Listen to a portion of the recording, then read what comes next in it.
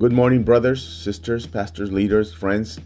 Good morning, new believers, new Christians. Good morning, faithful ones. God bless you. Good morning to God is providential and sovereignty, or sovereign and providential. It's an awesome thing. In other words, He's in charge. He controls everything, and then providence, He moves everything where He wants it to move. Amen. Just like the story of Joseph, you can see His sovereignty and His providence. Amen.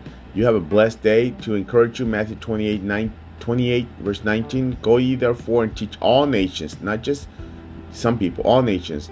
Baptize them in the name of the Father, Son, and the Holy Ghost. That's it. Awesome.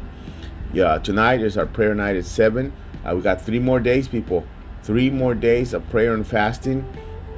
And come March, we're gonna pray and fast 1 day a week, 1 day a month, until the end of 2022. 1 day, we're gonna pick a Sunday.